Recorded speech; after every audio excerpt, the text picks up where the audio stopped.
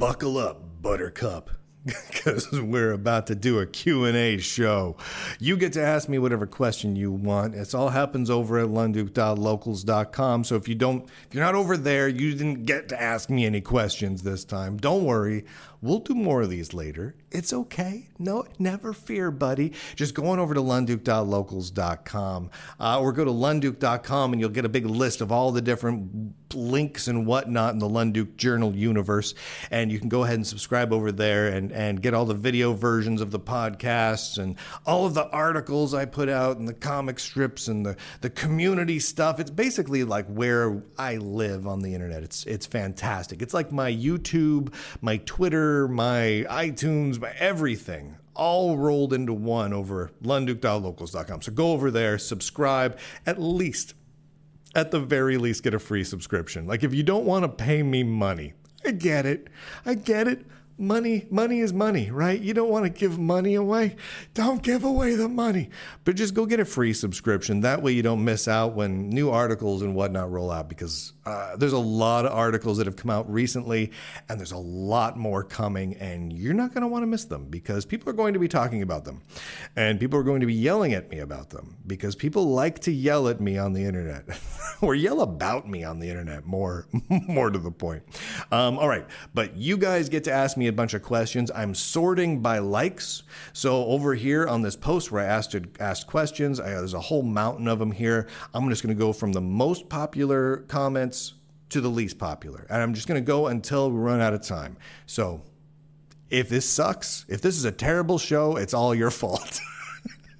The first one came in from John. John says, "Hey, did you ever meet McAfee or McAfee or Norton?" I never met Peter Norton. I mean, he's still alive, but I've never talked to Peter Norton in any way. No emails, no bumping into him at a conference, nothing. Would be really cool.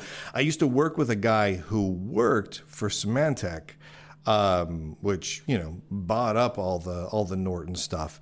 But no, I never did. I would love to, man. He's an absolute legend. Absolute legend.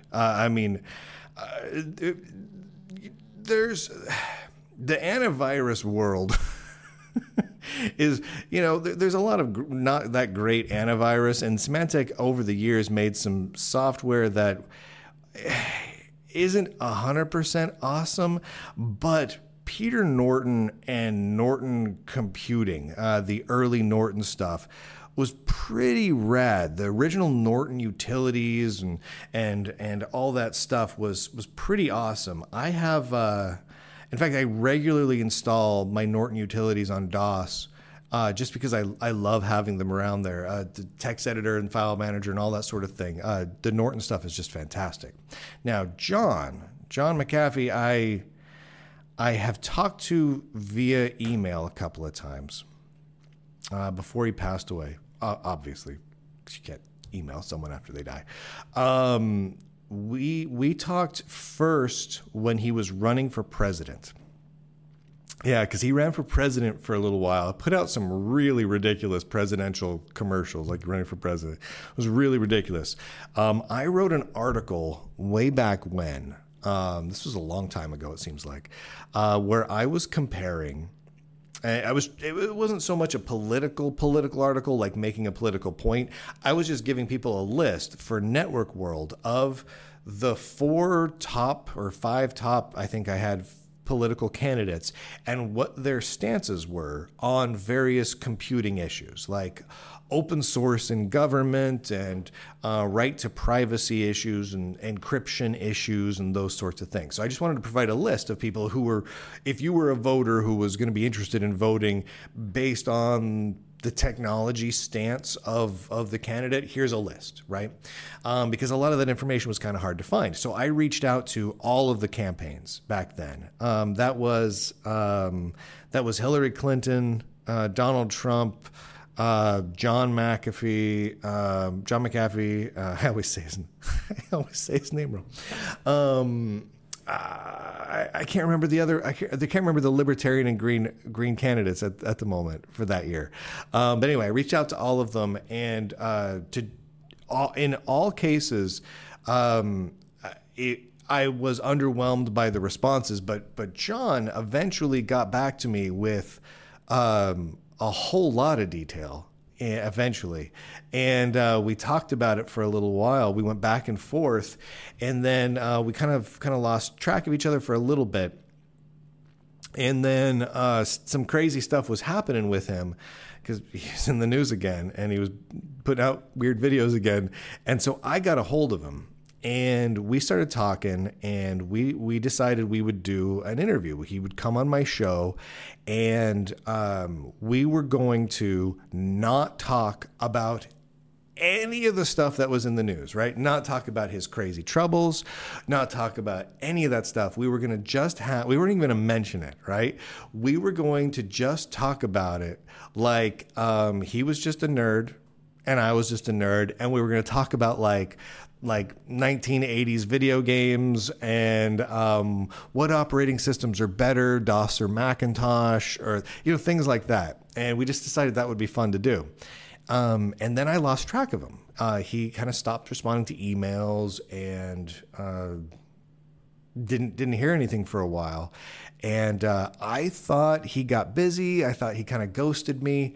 And it turns out, I learned very quickly later that was when he was picked up in this prison thing, and then he was killed in prison.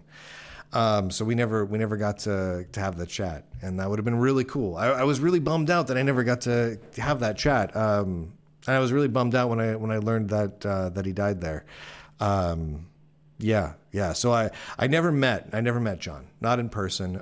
We never talked on the phone or anything. We just exchanged some emails, and he was really nice. He was nice. He was kind. He was generous with his time, answering all sorts of questions for me. He seemed really cool. I mean, he's clearly, he was clearly a heck of a character. And so I feel like the world's a little worse off for not having him around. You know what I mean? Anyway, yeah. So I never got to meet John. Would love to meet Peter, though. Would love to meet Peter Norton. That would be really cool. MG Addict says, I know you don't run Windows. What OS does your wife and kids run? If it's Linux, how do you manage it? For example, do you make sure your kids aren't destroying it with garbage? So, yeah, it's all over the map. We don't have any Macs in my house. We're no Macintoshes. My wife has a laptop that she almost never uses. She just doesn't. She has a laptop.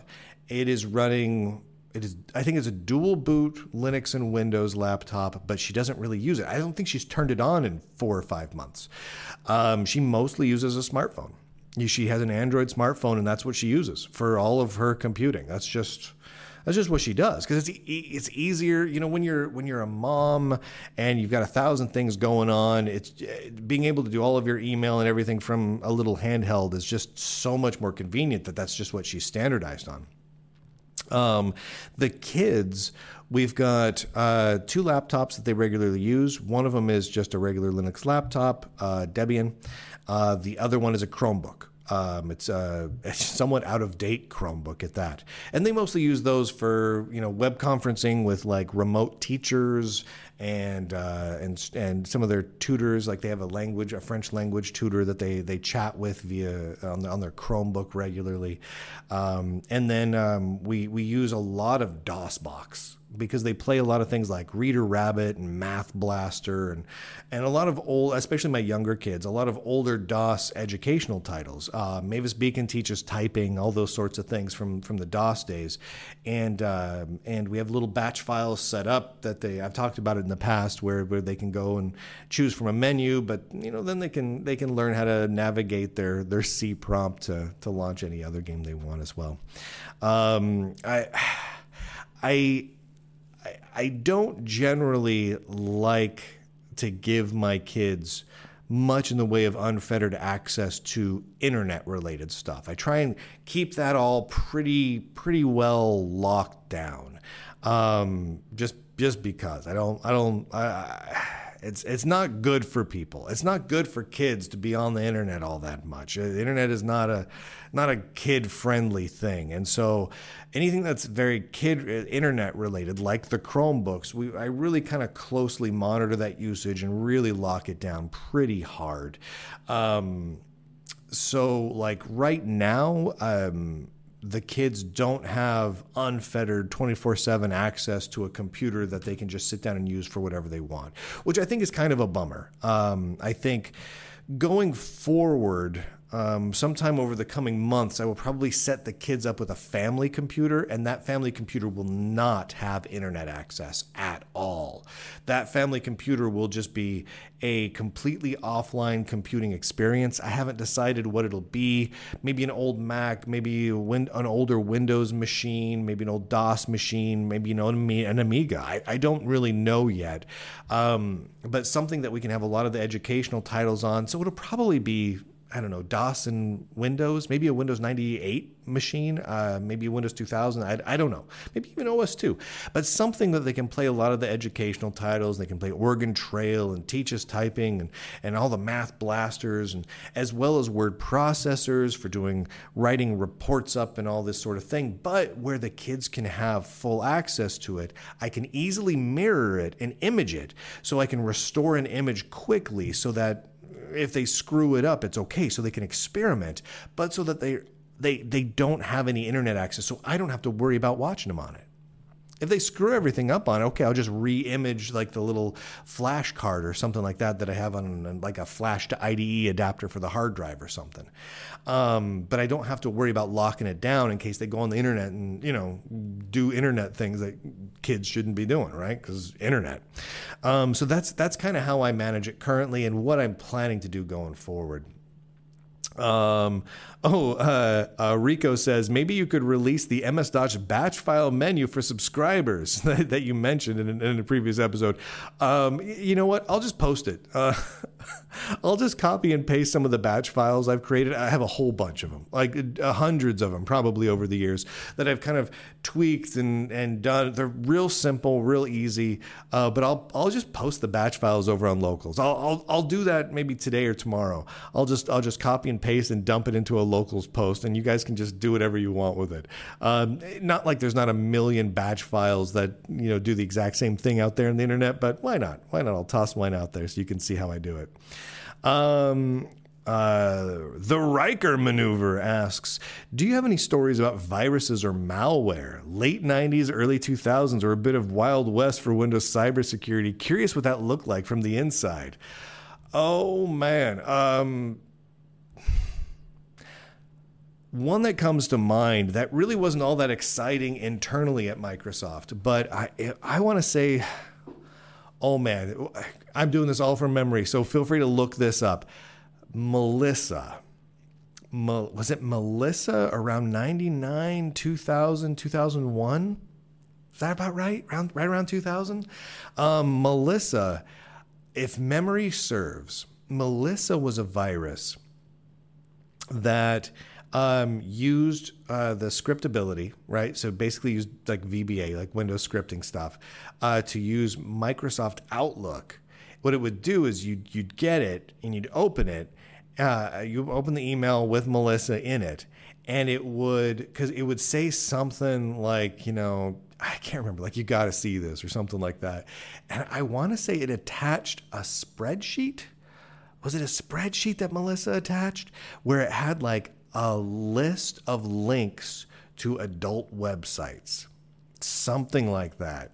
And then it resent that same email with that same attachment to like 50, 100, something like that of your contacts in your Microsoft Outlook address book.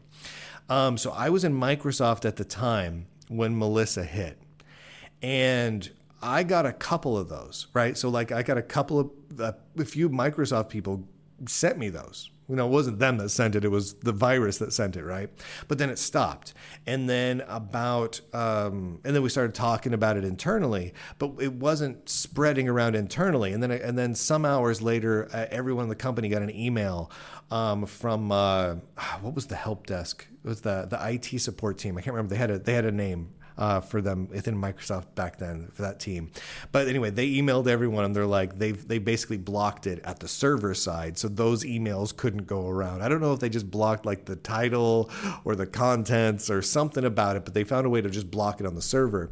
But I remember when that was hitting, people were scrambling to make sure that we weren't infected with it, and make sure that our build machines weren't infected with it, and to make sure our test machines weren't infected with it. Because what we would do back then is, so we had our build machines, but our build machines were not sanitary. Like, I know they should have been, but like they were not necessarily like in a clean room. Right. When we tested and scanned everything. Right. So like we ran virus scanners on everything all the time. But like you could just go, and if you had the permissions, you could just mount the file server that the build machines pulled from for building, Windows Media Player or Outlook Express or whatever you were working on, right? I mean, it varied from team to team, but it really wasn't that locked down. And so we were really worried that virus, among a couple others, were going to be everywhere. So we like scrubbed and the IT team went through and like blocked those emails all from the server side of things. And we were really worried that we were going to accidentally release something that had some viruses in it. Like that was a major bit of paranoia. So I distinctly remember running virus scans everywhere. I mean, everywhere. It was ridiculous. It's not that crazy of a story, really. I mean, it's just common sense. But yeah, back then, man, virus scanning was critical. Soul asks, is the TRS-80 Model 100 or 102, that little slab top computer, your favorite Tandy Radio Shack computer? If not, what is and why? If so, tell us again how great they were. So the TRS-80 Model 100 and that whole line, the 100, the 102, and the 200. The 200 was the same as with the 100, basically, except it was more of a laptop because it had a little fold-up screen and everything instead of the slab model. Why I love those machines is because they were so unique. They were really interesting, and they pulled off a huge amount of functionality in a tremendously small amount of power, very little RAM. It didn't just have a basic interpreter. It had a file manager and launcher. It had a text editor. It had like a multi-line nice text editor. I mean, it was decent. A full communications program that you could use with a modem. I mean, it had a lot to it. I mean, you could do a ton with this thing. And I just really love it. I'm a sucker for any sort of computer that you can run on AA batteries. I mean, if you can stick a couple of AA batteries and run a computer for 30 hours plus of runtime, oh my gosh, that's awesome, right? I mean, this wasn't the only machine out there that did that. The TRS-80 Model 100 series, they did that great. The Newton eMate, the eMate 300 ran on AA's. Those little HP LX Palm Tops ran on AA's. I think the Stacy ran on AA's. Like there was a lot of different laptops and Palm Tops and whatnot that you could get that ran on just removable batteries, oftentimes AA's, and that's so cool. What's amazing is how much amazing battery life you get out of those just little chintzy AA batteries that don't last hardly at all. And this is at a time when you could load up a Sega Game Gear or an Atari Lynx with your batteries, a ton of batteries, and it'll last like 4 hours.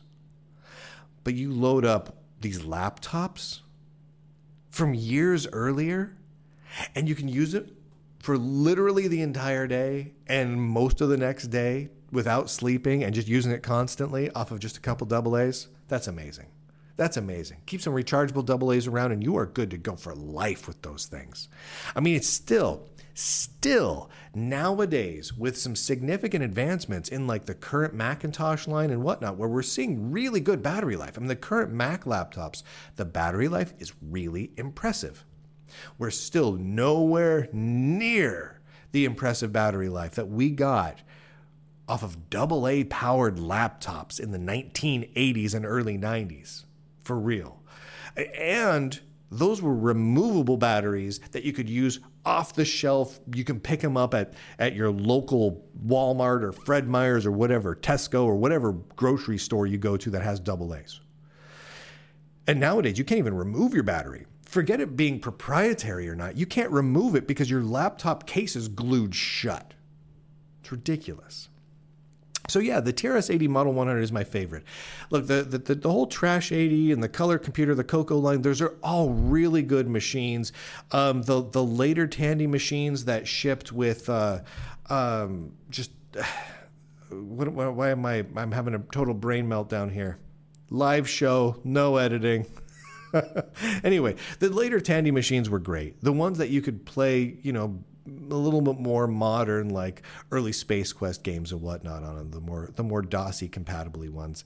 Those were great too. But for my money, and the little tiny Radio Shack ones, like the little palm top size ones that just look like widescreen calculators that you had a little DOS interpreter on, those were cool too.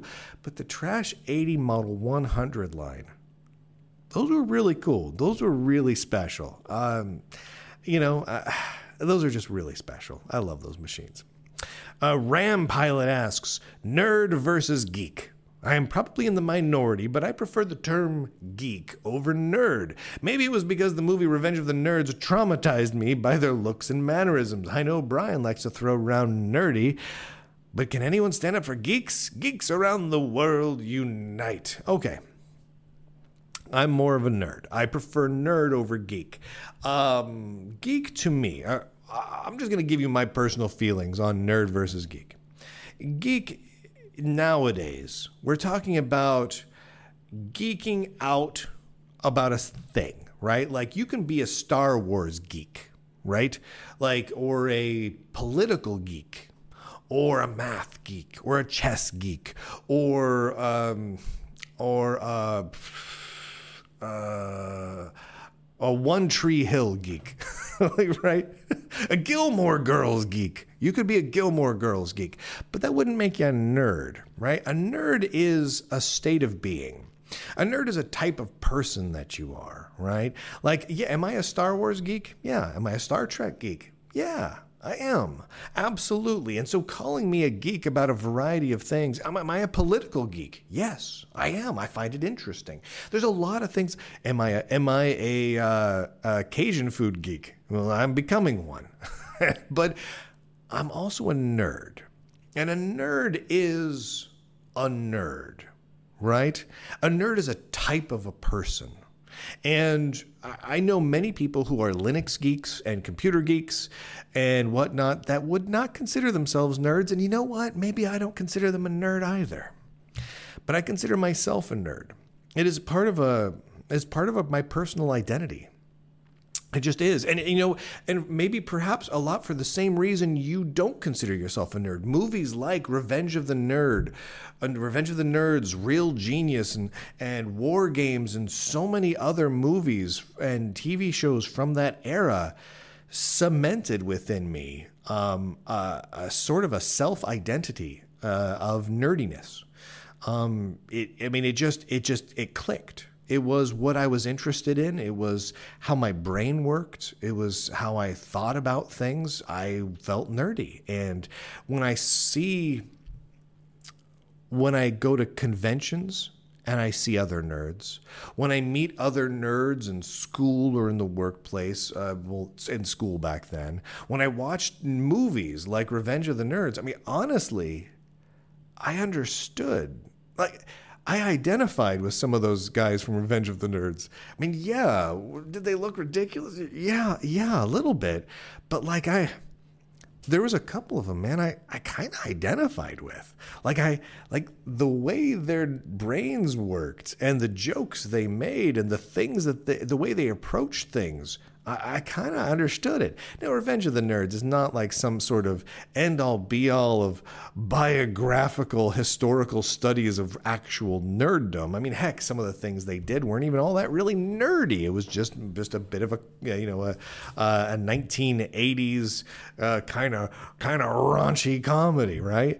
But there was enough there that I kind of saw that, and so I am more of a nerd, and I identify with nerddom, and that's just how I feel. There's nothing wrong with geek. And then I know there's a lot of definitions of geek. What is it, like biting the head off of chickens or something like that? Look that one up. It's weird. But I view geek as more of a specific individual thing that you geek out about, that you're super into, that you just can't get enough of and you get excited about, which is cool. But nerd is more of a general purpose, right? Like you can be geeking out about things without being a nerd. But I don't know that you can be a nerd and not geek out about some things. Does that make sense? Here we go. Let's see what else we got. Scott says, talk about keyboards.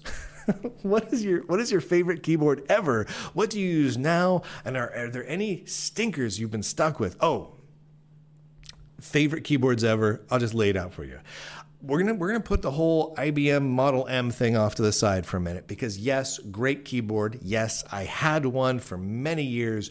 Great keyboard. Put that off to the side, because that's like a gold standard in a lot of ways. There were two keyboards that are not made anymore that I think were truly remarkable. And one was from Microsoft, the first Microsoft Natural keyboard.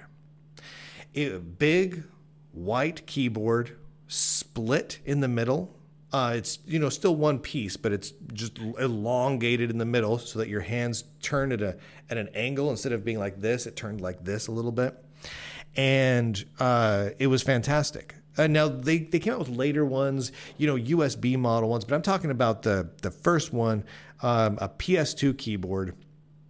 It was not covered with all sorts of internet-y buttons. It was a very simple keyboard. It had a few extra buttons, but it was not covered with the buttons like later Microsoft Natural and Ergo keyboards were. But the keys had good feel to it. It wasn't a Model M in terms of those clickety switches, but it was good. And it just had a really good feel to it. I used those keyboards almost predominantly on my DOS and Windows machines for several years. I liked them a great deal. I still do. Some of my favorite DOS and Windows keyboards. In fact, if all of my Linuxy machines still had PS2 ports on them, I would still hunt down the very first Microsoft Natural keyboards, because I think they were fantastic. The other keyboard that I really like came from Apple, and I believe it was the Apple Pro 2 line. Is that what it was? I'm going to make sure I get this name right for you. Apple Pro 2 keyboard. Make sure I get the name for you right. That's not it at all. I just told you the wrong thing. Here we go. The Apple Extended Keyboard 2. That's it. Not Pro. Apple Extended Keyboard 2. It's an Apple desktop bus keyboard, ADB keyboard, which is like the Apple equivalent of a PS2 port. Sort of. Not quite. A little bit more. But enough for this discussion. Pre-USB. And it had a good look to it. It was nice and extended, had the 10 keypad. The keys had a great feel to it. They had a good click, not overbearing, not too loud, but enough to make you feel satisfying. They had a good amount of travel to them. It just had a good feel to them. It was a great keyboard to use. In fact, that might be my favorite keyboard ever.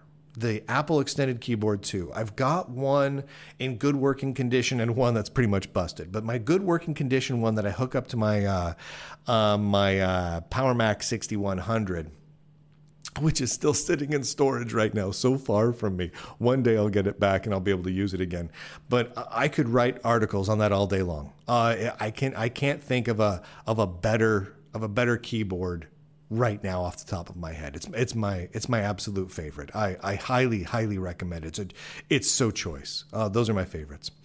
Ross asks, other than a computer, what were some of your favorite toys, either from when we were kids, from your kids now, or in the sense of anything you play with is a toy?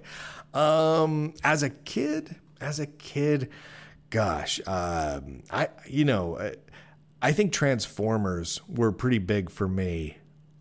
Gen 1 Transformers in the 1980s, I really enjoyed. I thought they were just fantastic.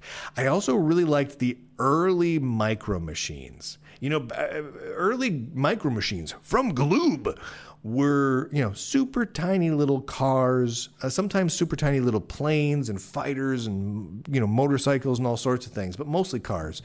And they were tiny and little die-cast cars.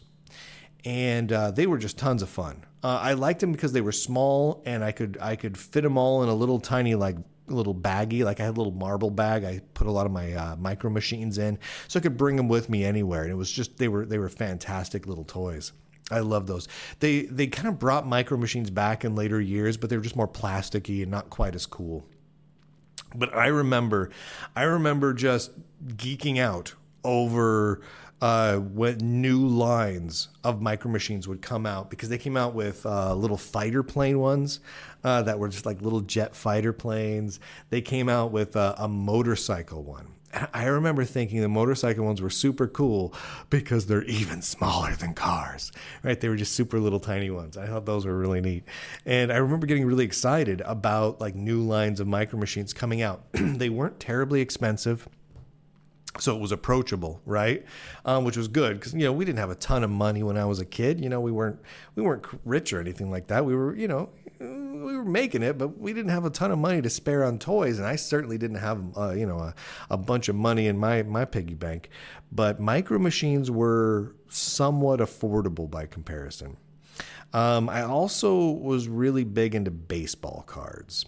Again, though, that was a difficult one because while I could go and buy a pack of baseball cards on occasion, really getting into it and picking up older baseball cards and whatnot was kind of out of the question for me. I did manage to get in a couple of good trades because I got lucky a few years where I got, would get this rookie card or that rookie card in a various pack. And then a few years later, that card would go up in value. I'd get the Beckett's Guide, which were the big holy Bibles of what cards are worth in any given year, and would get a good trade for an older one. And so I'd get some of my older players that I was a big fan of. I was always a big Sandy Koufax fan and things like that. Anyway, so I liked collecting baseball cards. I still do. It's not something I've done much of in the last decade or so, but I still have my baseball card and my coin collection and all that sort of thing. And I like to collect old stuff. I just do. I like old stuff. I like memorabilia and pulp nostalgia. I just enjoy all of that stuff. It's just a lot of fun. But otherwise, Transformers and Micro Machines. We just did some cleaning, Geek on Skate says, around the House of Geek, and I discovered something amazing. A humongous ancient laptop with Windows XP badges all over it. It has an Intel Pentium 4 processor, a floppy drive, a DVD drive, a Linksys wireless, quote, notebook adapter, which he describes as a big honkin' card that went into a slot I have no idea how else to describe. It's probably a PCMCIA slot. Not one, but two Ethernet ports. Nice. Two USB ports and no power supply. Figures. And the logo, I have no idea what the heck it is. Screenshot attached. Any idea what this machine might be? I want to see if I can track down a replacement power cord and see if it still works. So yes, you have found, and it looks like he figured it out, but he found a gateway. He found a gateway. Oh, gateway computers, man. Oh, gateway computers were crazy. The cow machines. They made those cow-themed machines and whatnot. Fantastic. A bunch of people right now are going, what the heck is he talking about, the cow machines? Look up Gateway 2000. There's cow-themed machines. It's insane. Dirt says, if the keyboard and mouse is not the best user interface, what can replace it? Will we get thought control over our computers next? Yeah, no, keyboard. Yeah, I think having a pointing device is fantastic, but keyboard is where it's at. I mean, I find getting rid of the keyboard to be an asinine effort. I think it's ridiculous. I've got this stupid little phone here. There's no physical keyboard on it. Where the frig is the physical keyboard? I get that it has an on-screen keyboard, but I want a physical keyboard. Physical keyboards are the end-all be-all of interfaces for a computer, and anything that does computing that you type into is a computer. A smartphone, that's a computer. A PDA, that's a computer. Any of those sorts of things, that's a computer. If you don't have a keyboard on your computer, it's intentionally hobbled. End of story. That's just how I feel about that. Now, an on-screen keyboard, gosh, like, here's my thoughts. Because keyboard is the end-all be-all. Like, I love Palm Pilots, right? I love Palm OS devices. I do. I love them. The Graffiti input system, while interesting and useful, it's not a keyboard. It's not a keyboard. The Palm OS PDAs that I like the most are the ones with a physical keyboard, because physical keyboards are awesome. The same with like the Newtons. The Apple Newton line is awesome. But the one I like the most is the eMate because it has a physical keyboard. The Windows CE PDAs, the ones I like the most are the Palm Top style ones that have a physical keyboard. The Android phones that don't have a physical keyboard confuse the darnations out of me. I know a lot of you love just a big old rectangle of screeniness, but it's just not my thing. I don't love it. I want a keyboard with clicking buttons. Even if the buttons don't click that much, just a little bit of clicking, that goes a long way. Keyboards, man, keyboards. If you have a great interface, it can be used entirely via the keyboard. That said, having an additional pointing device like a trackball, mouse, joystick, like a lot of the early machines you would use, or even a touch screen, or either capacitive or transitive, where you just tap on it or use a stylus, whatever. I think there's a place for all of that. That's all highly useful. Now, for me personally, after having spent so many years with touchscreens and the like, I would go so far as to say, yeah, keyboard and mouse. Either regular mouse or trackball, doesn't matter. Pointing device. Single pointing device and a keyboard. That's all I need. That's it. That's all I need. Unless we're talking about getting into gaming, in which case, well, certain types of gaming controllers, joysticks, and the like, it makes sense. It makes sense to add in. But no thought control. Don't do that. No eye control. No pure touch screens. No holographic manipulation and, Iron Man designing his suit by doing these sorts of hand motions in the air. That's no. Keyboard. Mouse. Done. That I may be old school, but that's how I roll. That is just how I roll. Greg says, can you think of a way to make a home assistant work without the need for a monolithic Five Eyes corporate backend that surveils me every moment of the day? Let's blue sky a solution. Using Linux, single board computers, and anything else we can think of. If you can imagine it, would you use it? Okay, this was brought up by someone else, but there was for a time a solution to this called Mycroft.